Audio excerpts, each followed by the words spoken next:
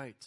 Take your Bibles, turn to Romans chapter 13 as we continue to make progress through this book. From the very beginning of the church, even through to today, there has consistently been a question. How are Christians supposed to interact with and respond to government? Particularly, how are Christians and the church supposed to interact with and respond with pagan, unsaved government? Early in the life of the church, conflict arose between the church and civil government. Under the Emperor Caligula, the church suffered severe and lasting persecution. Caligula proved to also be inept as a Caesar. He had no idea what he was doing leading the nation. And as a result, it was not long before he was assassinated with his family, with his wife and children. Rome's throne was passed to a man at that point named Claudius. In order to establish firmly his right as Caesar, he married a young lady named Julia Agrippina. Now that was significant for two reasons. One was that she was the great-great-granddaughter of Caesar Augustus from Luke chapter 2. Second, she also had a son by the name of Lucius Domitius Ahenobarbus. There's a name for your kids someday. He would serve as an heir to the throne of Rome. When Claudius passed, this young man could take the throne and ensure that it passed on. And Claudius served really a short and insignificant reign as Caesar. He would die after a short amount of time, and this young man took the throne.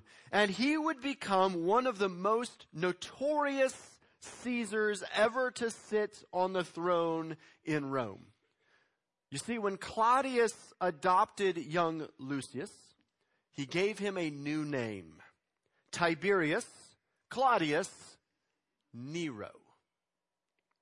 As soon as Nero took the throne, he began to eliminate any threat to his throne. He went so far as to kill all of his siblings and even attempt to murder his own mother. Within a couple of years, he solidified his grip on Rome and began to use the government and its coffers for his own personal purposes. He ignored ruling in favor of putting on plays in which he was the star actor. He's suspected to have engaged in multiple homosexual affairs. And he began building homes for himself on a grand scale. And in order to fund all of these things, he enacted high taxes on the population. When the people became disgruntled about this, he began to put on games for the people, for them to enjoy, and to begin to hand out free government benefits. This all resulted in massive inflation. It was a terrible government. The ultimate notorious action happened as he built his masterpiece. A massive compound built on 300 acres, complete with its own lake. It was magnificent. The problem was, the land he wanted to build this on was occupied by lower class housing, comprised really of only what could be described as a ghetto. These apartments that had been built one on top of another in such poor fashion that the only thing holding them up was the building next to them.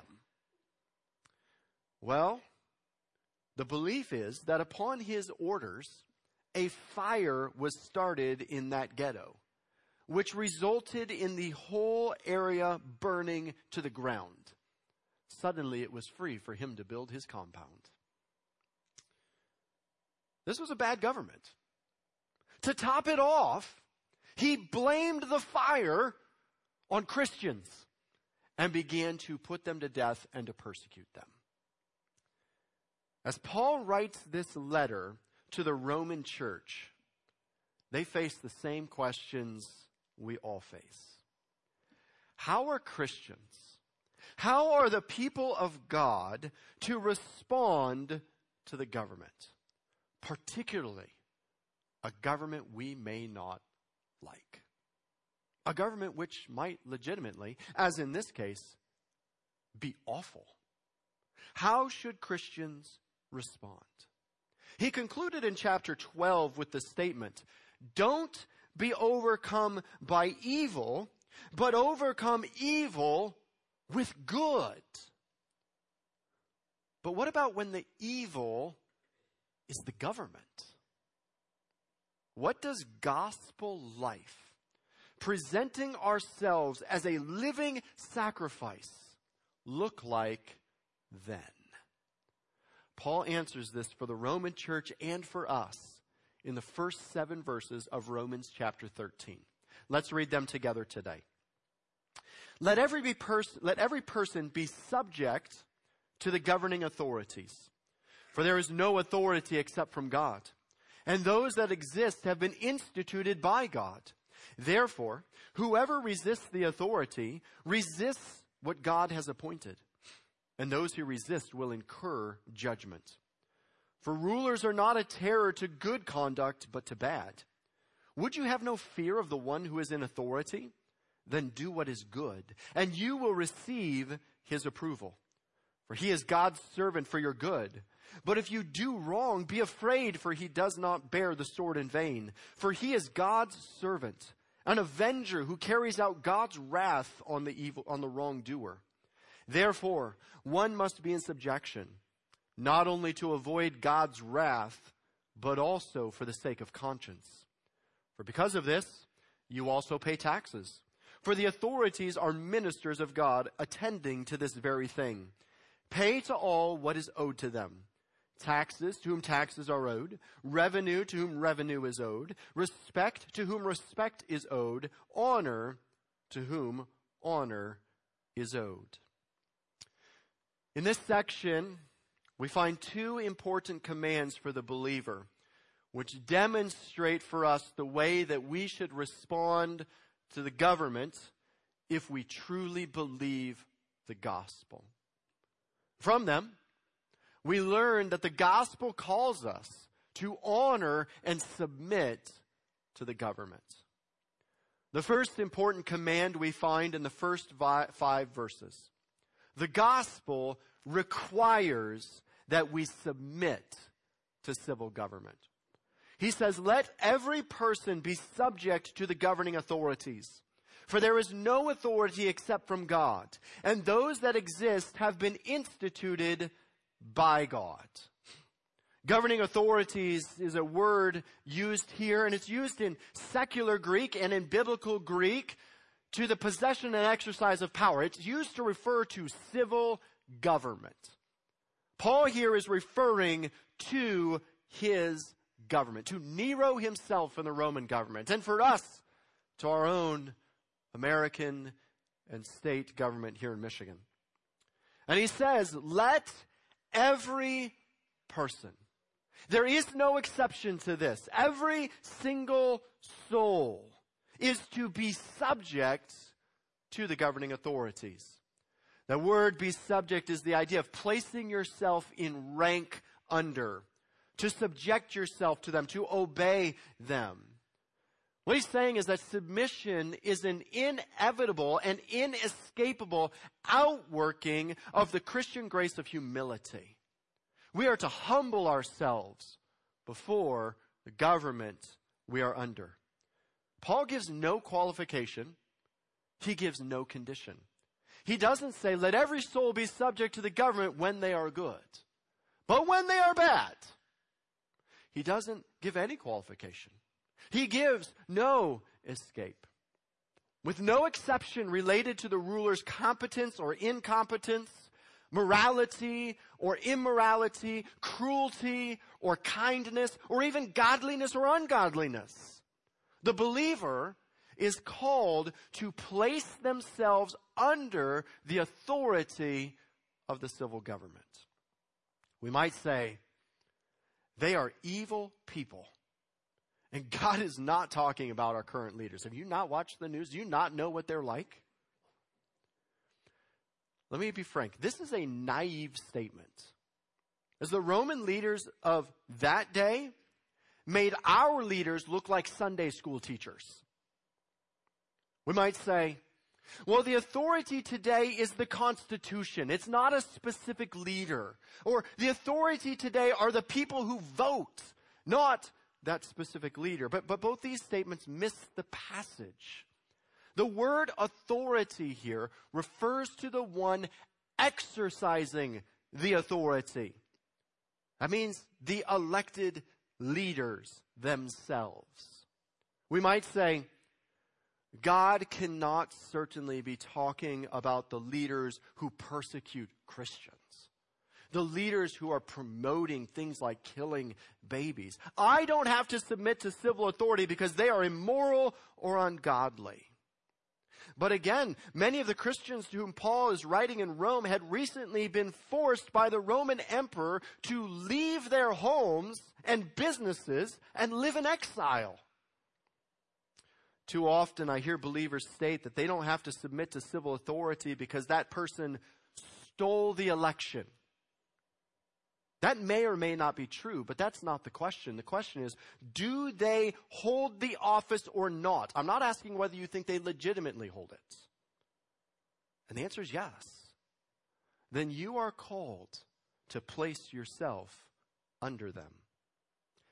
Immediately I know that some of you are arguing in your minds about this. I understand. Paul anticipated this as well. After all, he's writing about Nero. I mean, submit to Nero? Really? This guy is clinically insane. So he continues on with the reasons we must submit as believers. He gives us 3. One is that God sovereignly places them in their position. He continues on. For there is no authority except from God. And those that exist have been instituted by God. Therefore, whoever resists the authorities resists what God has appointed. And those who resist will incur judgment. He says, we must submit to them because God put them there. He says no authority exists except from God, and those that exist have been instituted, literally to place, to assign, and to appoint. God put them there. This is a theme that is throughout Scripture. Proverbs chapter 8, 15 and 16. In the voice of wisdom, God says, by me kings reign, rulers decree what is just. By me princes rule and nobles and all who govern. In Isaiah 41, as Isaiah is anticipating Babylon coming in and conquering the people of God and taking them captive, through Isaiah he informs the people of Israel, I have placed Nebuchadnezzar in place. I have put Babylon in place to judge you. In Jeremiah 29:7, Jeremiah continues with that theme and says, when you are taken captive and taken into captivity in Babylon, he says, seek the welfare of the city where I have sent you into exile. And pray to the Lord on its behalf, for in its welfare you will find welfare. He says, don't rebel against it. Submit to it and seek its good. In Isaiah 45, he tells us that God placed Cyrus in the kingship over Assyria. In Daniel chapter 2, Daniel himself said he changes times and seasons. He removes kings and sets up kings. In Daniel 4, we see the response of Nebuchadnezzar. He says the sentence is by the decree of the watchers, the decision by the word of the holy ones, to the end that the living may know that the Most High rules the kingdoms of men and gives it to whomever he will. Proverbs 21 verse 1 tells us, the king's heart is a stream of water in the hand of the Lord. He turns it wherever he will. In the book of John, as Jesus stands before the government rulers who are persecuting him, he tells the leadership there, "You would have no authority over me at all unless it had been given you from above." We today must understand that our government officials, although elected by the people, are ultimately appointed by God. This means that Andrew Fink, Mike Shirkey, and even Governor Whitmer were appointed by God. This means that Tim Walberg, and even Gary Peters and Debbie Stabenow, and even President Biden were appointed by God. This text is crystal clear. It is black and white. No person can hold his place except by permission of the God of heaven. I've heard believers say, I don't think God put them in their position. I think God just simply allowed it. And they use this as an excuse for their refusal to submit.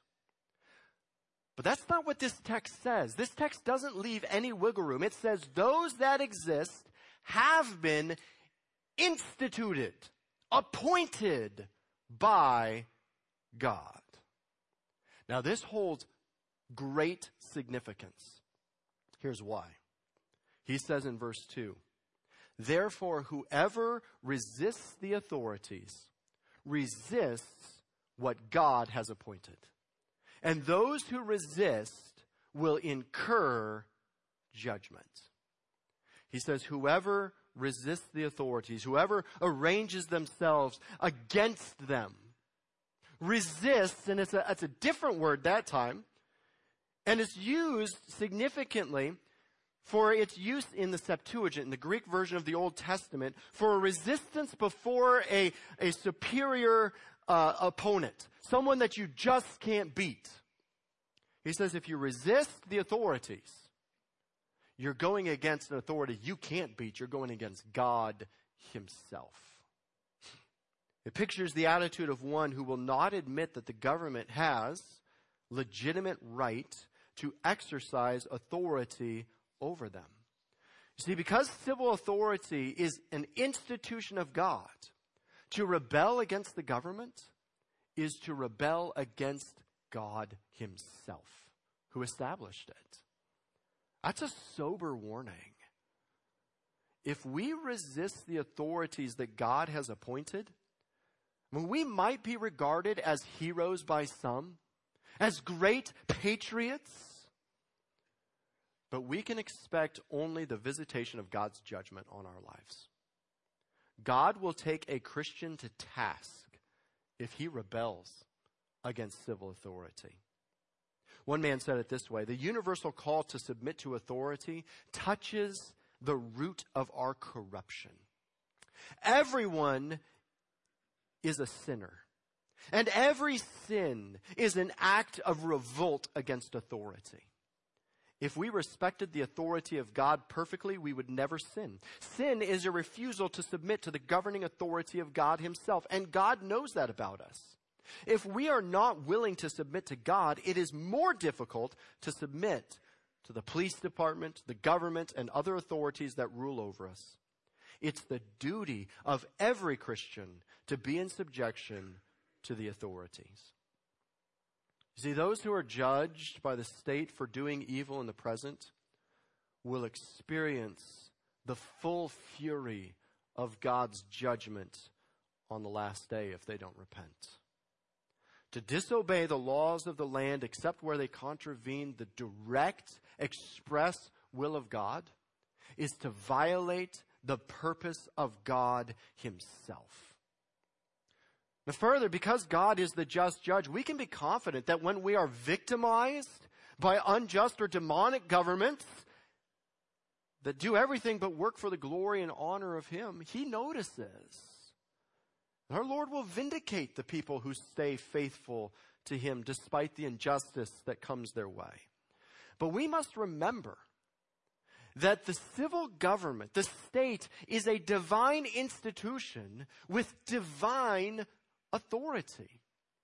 Christians are not called to be anarchists or subversives. This means we're not free to disobey civil government simply because we disagree with it, or when authorities make us suffer or experience inconvenience. Every person, regardless of religion, political party, or anything else, is to submit to the governing authorities. And to fail to submit to the governing authorities, again, except where they contravene the express statements of God, is to fail to submit to God himself. You might see this as patriotism. God calls it sin. It's ironic that this master text on civil obedience was written to the Roman Christians who were under the heavy hand of imperial Rome and their crazy leader, Nero. One man said, the second century apologist, Justin Martyr, who gave a defense of the faith to the emperor Antonius Pius, argued that the emperor should examine the lives of Christians to see that they, above all other citizens in the empire, were the most scrupulous in paying their taxes and in their obedience to civil magistrates. You want to know how the Roman world changed? You want to know how Christianity was ushered in to ultimately become the state religion? It wasn't through rebellion and civil war. It was through submission. To the point where Justin Martyr, one of the great apologists of the Christian church in all of history, said to the emperor, look at the way we live. Let's be frank. We can't say that today. In fact, if we were to have to go to the governing authorities and give an account, the last thing we would probably say is, look at the way Christians are acting. The gospel calls us to honor and submit to government because they are sovereignly placed by God. The second reason he gives us is this: God sovereignly placed them to curb evil and promote good. He says in verse 3, for rulers are not a terror to good conduct, but to bad. Would you have no fear of the one who is in authority? Then do what is good, and you will receive his approval. For he is God's servant for your good. But if you do wrong, be afraid. For he does not bear the sword in vain, for he is the servant of God, an avenger who carries out God's wrath on the wrongdoer. Now we need to note this is a proverbial statement. This is a statement of how it should be, not how it always is. It's the purpose God created government.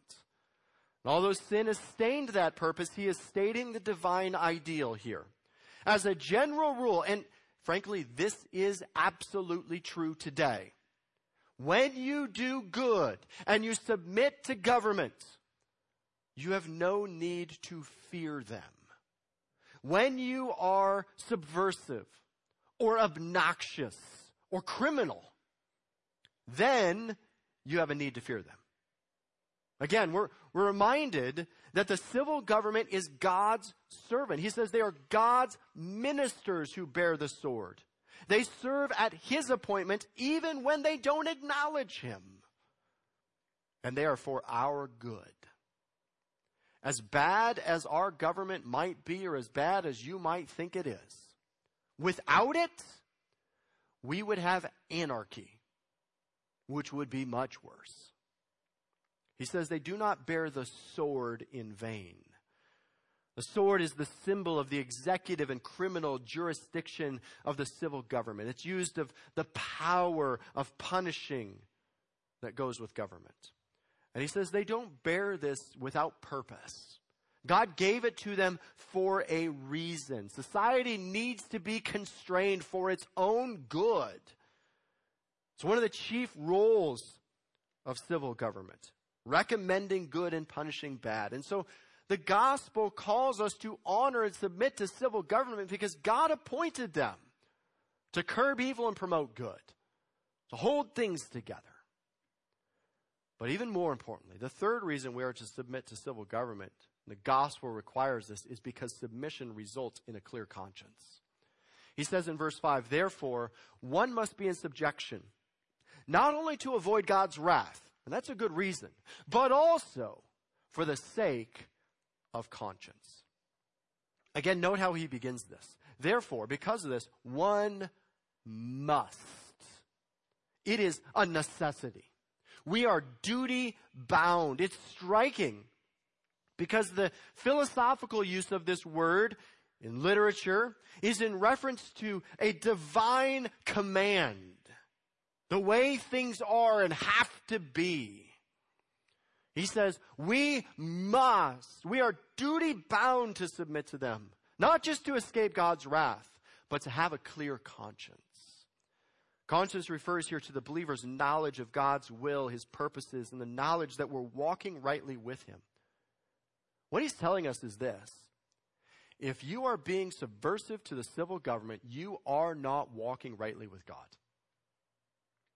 If you want to be sure that you will stand before God one day walking rightly with him, you must obey the government's authority.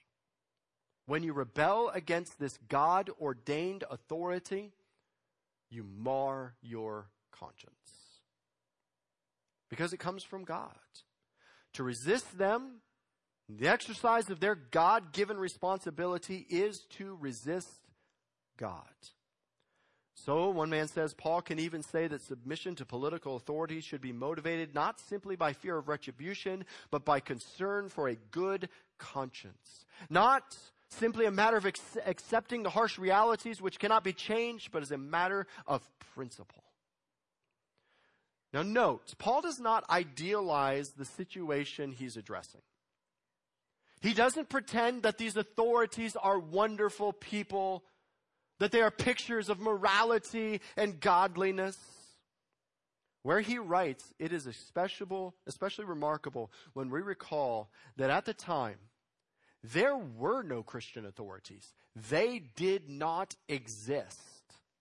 In fact, they were all Roman, or if you were in Israel, Jewish. And as a result, they were at best unfriendly and most likely hostile to the church. But that's to make no difference for the Christian. Because there is no authority apart from that which God has established. Allegiance to God does not negate responsibility to submit to government. Many of the Christians to whom he writes in Rome, again, had been recently forced by the Roman emperor to leave their homes, to leave their businesses and live in exile. And yet Paul tells them, submit. Paul calls on believers to submit to governing authorities. Now we do need to note he does call on them to submit, not necessarily always obey. It's this general posture toward government that God demands of Christians. And that posture of submission usually demands that we obey what the governing authorities tell us to do. But we do acknowledge there may be times when our submission to government is incompatible with obedience to God. We understand that there are times when our submission to government will mean we have to disobey them. When the government calls us to disobey the express commands of God, and I will emphasize that, the express, the black and white commands of Scripture, then we obey God. What does this look like? Well, Scripture shows us this. In Acts chapter 5, we get a picture of this. The apostles are preaching the gospel in Jerusalem. They are arrested for it and put in prison. They're brought before the magistrates and commanded, stop preaching or we'll put you in prison.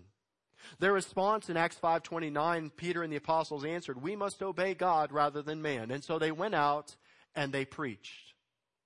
And when the magistrates came to arrest them, they submitted to the arrest and to the imprisonment. They continued to obey God, but gladly and willingly submitted to the consequences of their disobedience laid down by the state. We see this with Daniel in the lion's den, with the three brothers in the fiery furnace. We are never called, not once in Scripture are we called to start an uprising against the government. but to stand in obedience to God through Christ-like civil disobedience and submission to the consequences. Now you might say that's difficult. Whenever a government is established, though, it's not our duty to ask why was it established, but to submit to it. That's the true Christian attitude. And it will accomplish more than any rebellion in the world can accomplish. Scripture very clearly states that believers are to be model citizens, known as law-abiding, not rioting, obedient, not rebellious, respectful of government, not demeaning of it. We must speak against sin, against injustice, against immorality and ungodliness when we see it with boldness, but we do so within the framework of civil law and with respect to civil authorities. Christians are to be the godly people in society, marked by doing good and living peaceably within an ungodly society, boldly proclaiming the gospel so that the saving power of God is seen. Again, Paul gives no qualification, no condition to this submission. There are no exceptions related to the rulers, the leaders' competence or incompetence, morality or immorality, cruelty or kindness, or godliness and ungodliness. Their ability as a ruler is inconsequential. We are called to submit. And lest we think this is something that we are reading into this text, Peter also addresses the issue in 1 Peter chapter 2. Beginning in verse 13, he says, "Be subject for the Lord's sake to every human institution, whether it be to the emperor, who was Nero, as supreme, or to governors as sent by him to punish those who do evil and to praise those who do good. For this is the will of God, that by doing good you should put to silence the ignorance of foolish people. Let us live as people who are free, not using your freedom as a cover-up for evil, but living as servants of God. Honor everyone. Love the brotherhood. Fear God. Honor the emperor." The gospel calls us to honor and submit to government. The second command, which demonstrates for us the way that we should respond to government if we truly believe the gospel, is found in verses 6 and 7. The gospel requires that we give civil government what they are owed. He says in verse 6, "For because of this, you also pay taxes. For the authorities are ministers of God, attending to this very thing. Pay to all what is owed to them. Taxes to whom taxes are owed, revenue to whom revenue is owed, respect to whom respect is owed, honor to whom honor is owed." Really, he breaks this down into two parts. What do we owe? One is that we owe taxes and revenue. The Christian is called to gladly pay the taxes that the government places upon it. Now you might say, and possibly rightly, the tax burden is excessive, and they are not using it for good things. Maybe they're even using it for ungodly things. Well, we know from the historian Tacitus that the year this was written, AD 58, saw persistent complaints against the corporate taxes, the agricultural taxes, and other indirect taxes, and the greed of tax collectors. During this time, taxes were exorbitant. And the government approved their tax collectors overcharging and extorting the people, which made the financial burden on the people immeasurably worse. Further, the taxes were then placed into the state treasury and used in part by the unrighteous government to fund immoral idol worship. They were using them for ungodly things, and yet God says, pay them. Interestingly, when you look at the Mosaic Law and the commands placed on the nation of Israel, God instituted 6 different taxes on the nation of Israel. And when you add up all those taxes on those people, they amounted to roughly 25% of their income. Their tax burden was high, even under the theocracy of God. This was a debate in the time of Christ. The people in Israel were angry at Rome. They believed that the Messiah would come and establish the Israelite kingdom and throw off Rome and stage a rebellion. They were angry at Jesus, and so they thought they could trap him. The nation of Israel was split with two very diverse opinions. You had one group called the Herodians. They believed that Rome was good and that they should submit to him. You also had the Pharisees and Sadducees who wanted to throw Rome off. More than anything, they wanted to see Jesus gone. So they came to Jesus to trap him. They brought a coin, and they said, "Is it lawful to pay taxes to Caesar or not?" If he said yes, well, then the Pharisees and Sadducees, the people in Jerusalem, would be angry at Jesus, would want to kill him. If he said no, then the Romans would see him as subversive and want to kill him. They figured they trapped him. Jesus said, "Bring me a coin." They brought the coin. He showed it and said, "Whose picture is that?" The picture of the Caesar was there on the coin. They said, "It's Caesar's." To which he responded in Mark 12:17, "Render to Caesar the things that are Caesar's, and to God the things that are God's." He says, pay the taxes that you owe. The economics of the world were subjected to, controlled by, and maintained by the Roman Empire. And the very use of Caesar's coin symbolizes the dependence of the subject people on the benefits of Roman rule. To use that coin to pay the poll tax is to recognize that they are indebted to the Roman Empire for the work that they do. And so he says, render to them, give to them, pay the tax that you owe, that God has put in place. And the way he says it is to say that to disobey it, to withhold it, would be to defraud the government and to disobey God. And so Jesus is clearly teaching, and Paul is clearly saying here, that paying taxes to a secular government is an obligation. The very question asked of Jesus could be asked today in any number of ways. But they all come down to the same two questions. Am I obligated to obey an unjust, immoral government? And do I have to obey the government when they tell me something that I don't like? And Jesus' answer and Paul's answer is yes. We are to obey the government in their areas of authority. Taxes and revenue.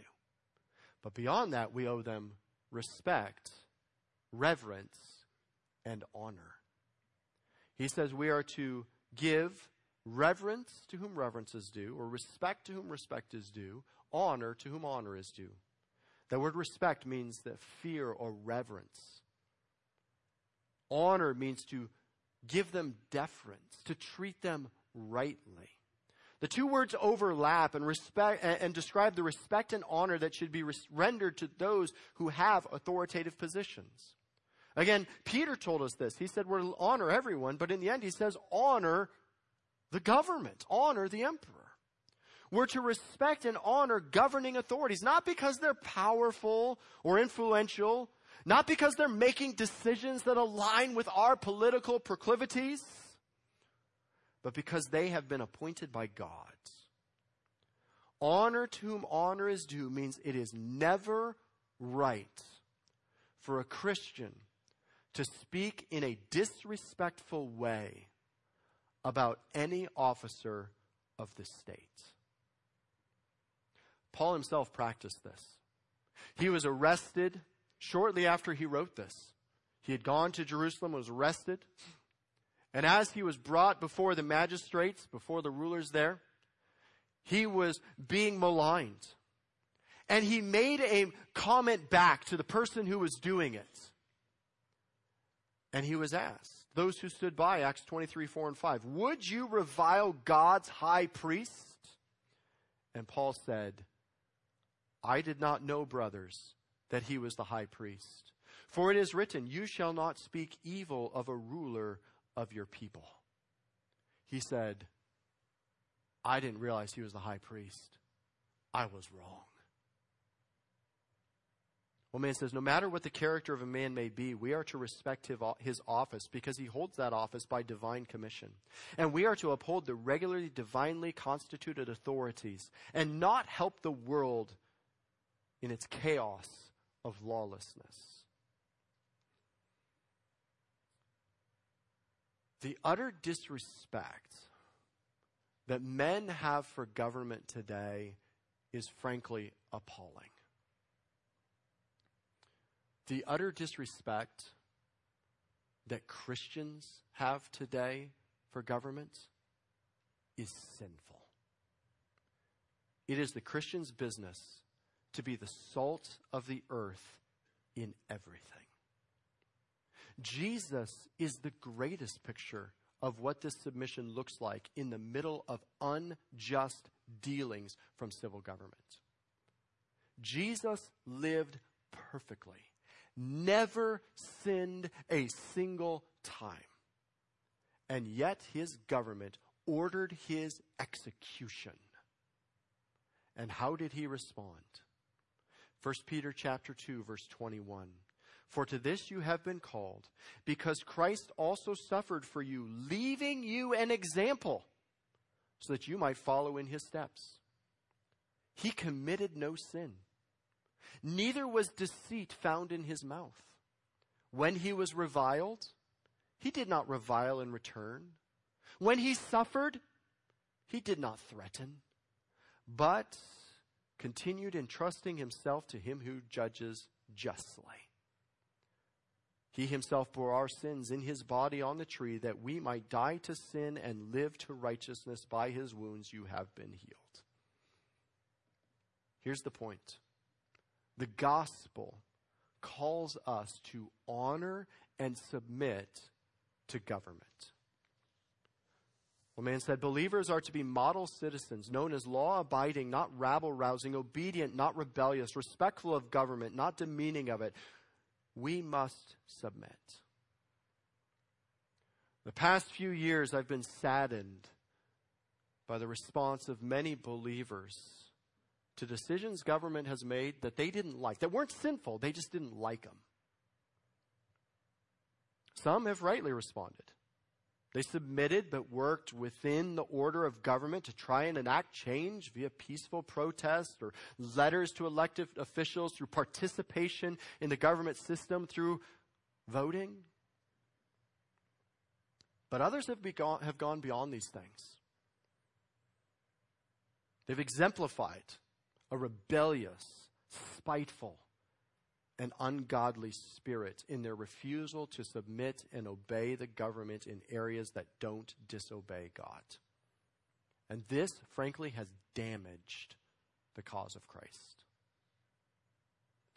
However, even more important is the hypocrisy we demonstrate when we enthusiastically proclaim a rebellious spirit against government, claiming that we must obey God rather than man, while we blatantly disobey God in multiple other areas of our life. If we're going to proclaim that we're going to disobey civil authority because we're obeying God instead, we had better be model Christians. God is not honored by hypocrisy, even when it's for a good reason. John MacArthur says, we are to be the conscience of the nation through faithful preaching and godly living. Confronting it not with the political pressure of man's wisdom, including our own, but with the spiritual power of God's word. You see, we're not about this country. As believers, we serve a greater kingdom. 1 Peter chapter 2, verse 9 says, you are a chosen race, a royal priesthood, a holy nation, a people for God's own possession, that you may proclaim the excellencies of him who called you out of darkness into his marvelous light. If we were as passionate about the gospel as we are about our politics, God would change this world. But shame on us. That's not true. The gospel calls us to honor and submit to government, whether we like them or not. Let me give you 4 so whats today as we walk away. They're lengthy, so we'll leave them on the screen for a minute. Number 1, we must recognize that dishonoring or rebelling against God's appointed civil authority is not patriotism. It's sin. Dishonoring and rebelling against God's divinely appointed civil authority is not patriotism. It's sin. Number 2, we must recognize that God will judge those who fail to submit and honor authority. You place yourself in a position to be judged by God. Number 3, when we do practice civil disobedience, it must only be in line with Scripture's clear command, not our opinion. You'd better be sure that it is black and white in Scripture, not just what you think. Finally, we proclaim or fail to proclaim the gospel in the way we treat civil authority.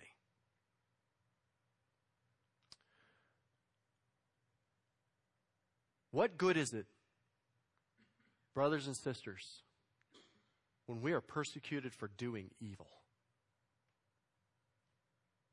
It does no good. Often that's where we are today. Rather, true persecution is when we obey God and we submit to government and we live righteous lives.